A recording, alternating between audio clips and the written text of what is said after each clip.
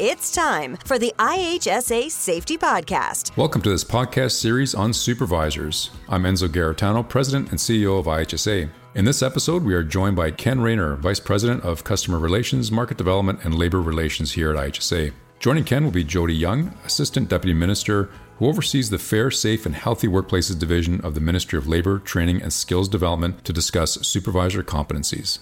Thanks, Enzo. Jody Young, welcome to the IHSA Safety Podcast. To start, Jody, please share with our listeners what your role and responsibilities are at the Ministry of Labor, Training, and Skills Development. Thanks, Ken. As mentioned, I'm the ADM for Fair, Safe, and Healthy Workplaces Division at the Ministry of Labor, Training, and Skills Development, and I lead an extraordinary team of approximately 1,100 staff across the province, responsible for compliance and enforcement of either Occupational Health and Safety or Employment Standards Act and regulations in all provincially regulated workplaces within the province of Ontario. Jody, we talk a lot about competent supervisors. I know when we describe what's needed as a supervisor in Ontario. So regardless of the sector, whether we're talking about construction or the electrical utility, whether we're talking about mining, what attributes would you say would make up a competent supervisor in an Ontario workplace? Yeah, if an employer assigns someone to supervisory duties, it means they're giving that person charge of the workplace or authority over a worker.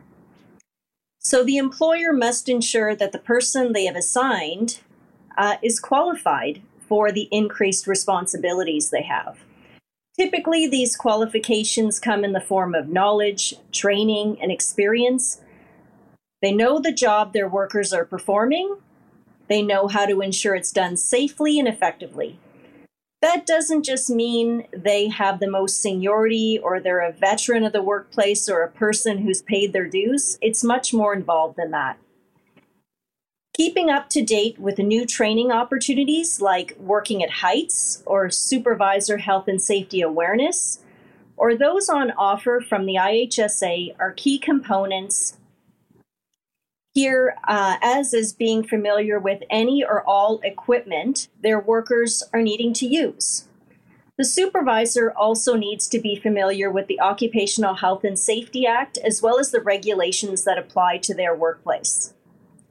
There are several specific duties that apply to a supervisor, but their familiarity with workplace health and safety regulations needs to extend beyond those specifics to ensure their workers are protected.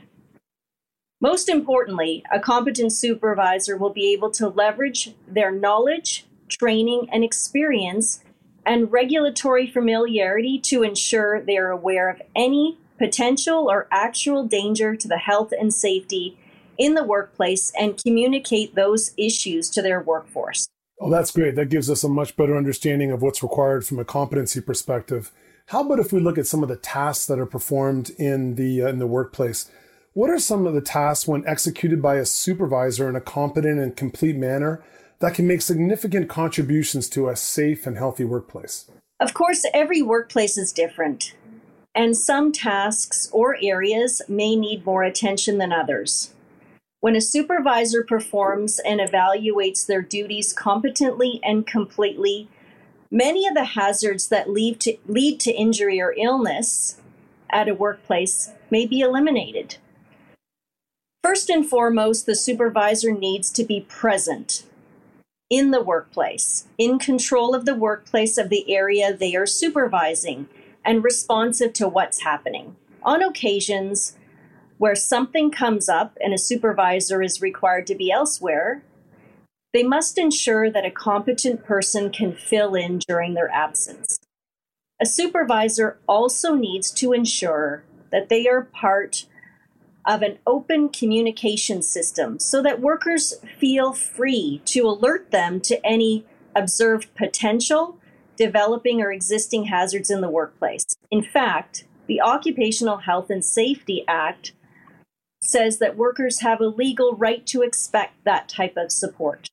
They need to make sure that workers have been made aware of any potential hazards in the workplace, what they may need in the form of training, written instructions, and personal protective equipment has not only been provided to them, but is also being followed and used properly. Something as simple as ensuring that workplace inspections are being conducted as needed are also things that make an enormous impact. Machinery, equipment, temporary structures, means of egress and access, and other worker facilities are in constant state of use and potentially disrepair. Spotting these issues before they develop through this inspection process can save lives without a doubt. Well, that's some great guidance for those that are becoming supervisors, those that are supervisors, and for those people that have been supervisors, Jody, for a long period of time in Ontario. Things are changing, right? There's some real changes going on in the workplace today. Supervisors, historically, they've been focused on eliminating and controlling physical hazards in the workplace. What other types of hazards are supervisors expected to address today? That's an excellent question, Ken. Obviously, if the ongoing pandemic has taught us anything, it's that how we execute our duties and responsibilities to protect workers is constantly changing, and that not all hazards are easily observed. Supervisors need to be able to recognize changes in the behaviors and attitudes of their workforce and be able to encourage those workers and make determinations. Things such as COVID fatigue, complacency, fitness for duty, and other mental health factors can be just as debilitating and perilous, if not more so, than physical hazards. If a supervisor has a worker under their charge that for some reason is unable to perform their duties without causing potential harm to themselves or others within the workplace, this needs to be addressed in a competent and compassionate manner. The ultimate roles and responsibilities of supervisors may not have changed, but how they perform them most certainly has. Employers need to ensure they are providing the support their supervisors need to recognize and address these intangible hazards too. Wow. So we've talked about and understood competency and the tasks that are required, and that the workplace is constantly changing, and we're going from physical hazards to psychological hazards. It's a lot of responsibility for a supervisor who's just been made a supervisor. What suggestions would you have for an individual that has been, appointed a supervisor in the workplace and is now thinking about what else they need to do? Making the transition into a supervisory position can be incredibly challenging and also rewarding. First, immersing yourself in any available information and training that can bolster your skills, confidence, and competence is recommended. The IHSA can help with many of these sector-specific materials here, and the basics of supervising is certainly a good start. But also keeping an open eye towards leadership and mentorship skill building is recommended as well. Second, building and maintaining the relationships with workers you have charge over is instrumental in keeping a safe and healthy and efficient workplace. New supervisors need to recognize that friendships they've had before stepping into the role could be strained, and that in taking the necessary steps to fulfill your duties as a competent supervisor may not always be popular. Having the ability to listen, interpret, explain with compassion and clarity goes a very long way. Finally, don't be afraid to ask for help. Your employer has the duty to ensure that you are provided with the necessary tools to perform as a competent supervisor, but you may not always know exactly what you need. Knowing what you need is one thing, being prepared to request it is something else entirely. Also, the help you need may not always come from your employer. Your workers, your Joint Health and Safety Committee members, your worker safety representatives, and other supervisors and their teams are all instrumental to maintaining that internal responsibility system, or IRS, at the workplace, and a well-functioning IRS can ensure a safe and healthy workplace. Jody, I have to ask you about perhaps, an interaction between a new supervisor and an inspector with the Ministry of Labor and Training and Skills Development. As you can well appreciate, a new supervisor, even an experienced one, having a ministry inspector come on site can be at sometimes, I guess, intimidating. So what would you see as your ideal interaction between a Ministry of Labor Training and Skills Development inspector and a supervisor at a workplace? When an MLTSD inspector arrives at a project, there's an expectation that any supervisor they encounter will be familiar with ongoing work, be able to identify any potential or active hazards that may exist, as well as be able to explain what measures and procedures have been put into place to protect their workforce on site. The supervisor will also be able to discuss methods and procedures that may be upcoming further in the lifespan of the project and the hazards those might present, as well as the safeguards that might need to be implemented.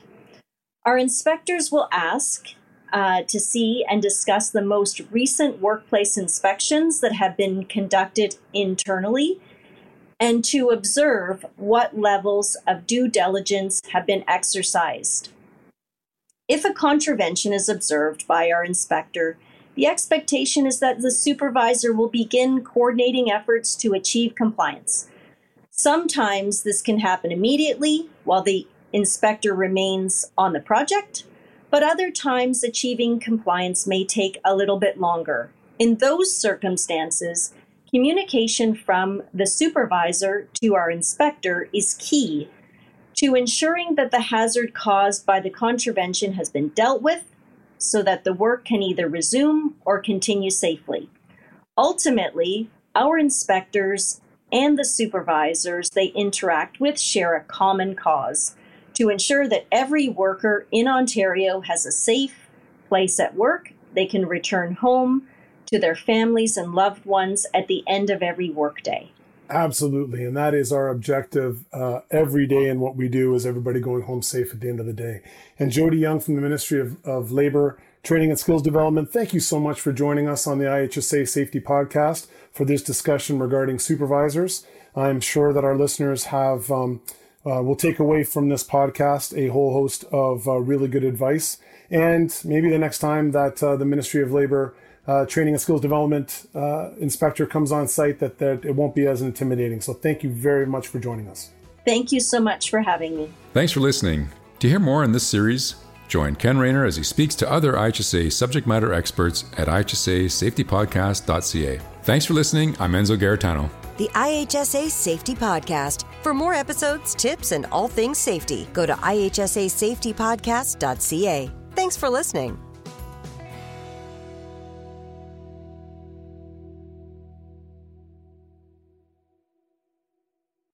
Each year, about 5,000 IHSA supervisor logbooks are ordered for supervisors across Ontario. Why is the logbook so popular? Because it was developed by the industry for the industry. That's what makes it unique. IHSA thanks the members of the Labor Management Network and advisory councils who contributed their knowledge, experience, and time to the preparation of this supervisor logbook. Contact IHSA at 1-800-263-5024. That's 1-800-263-5024.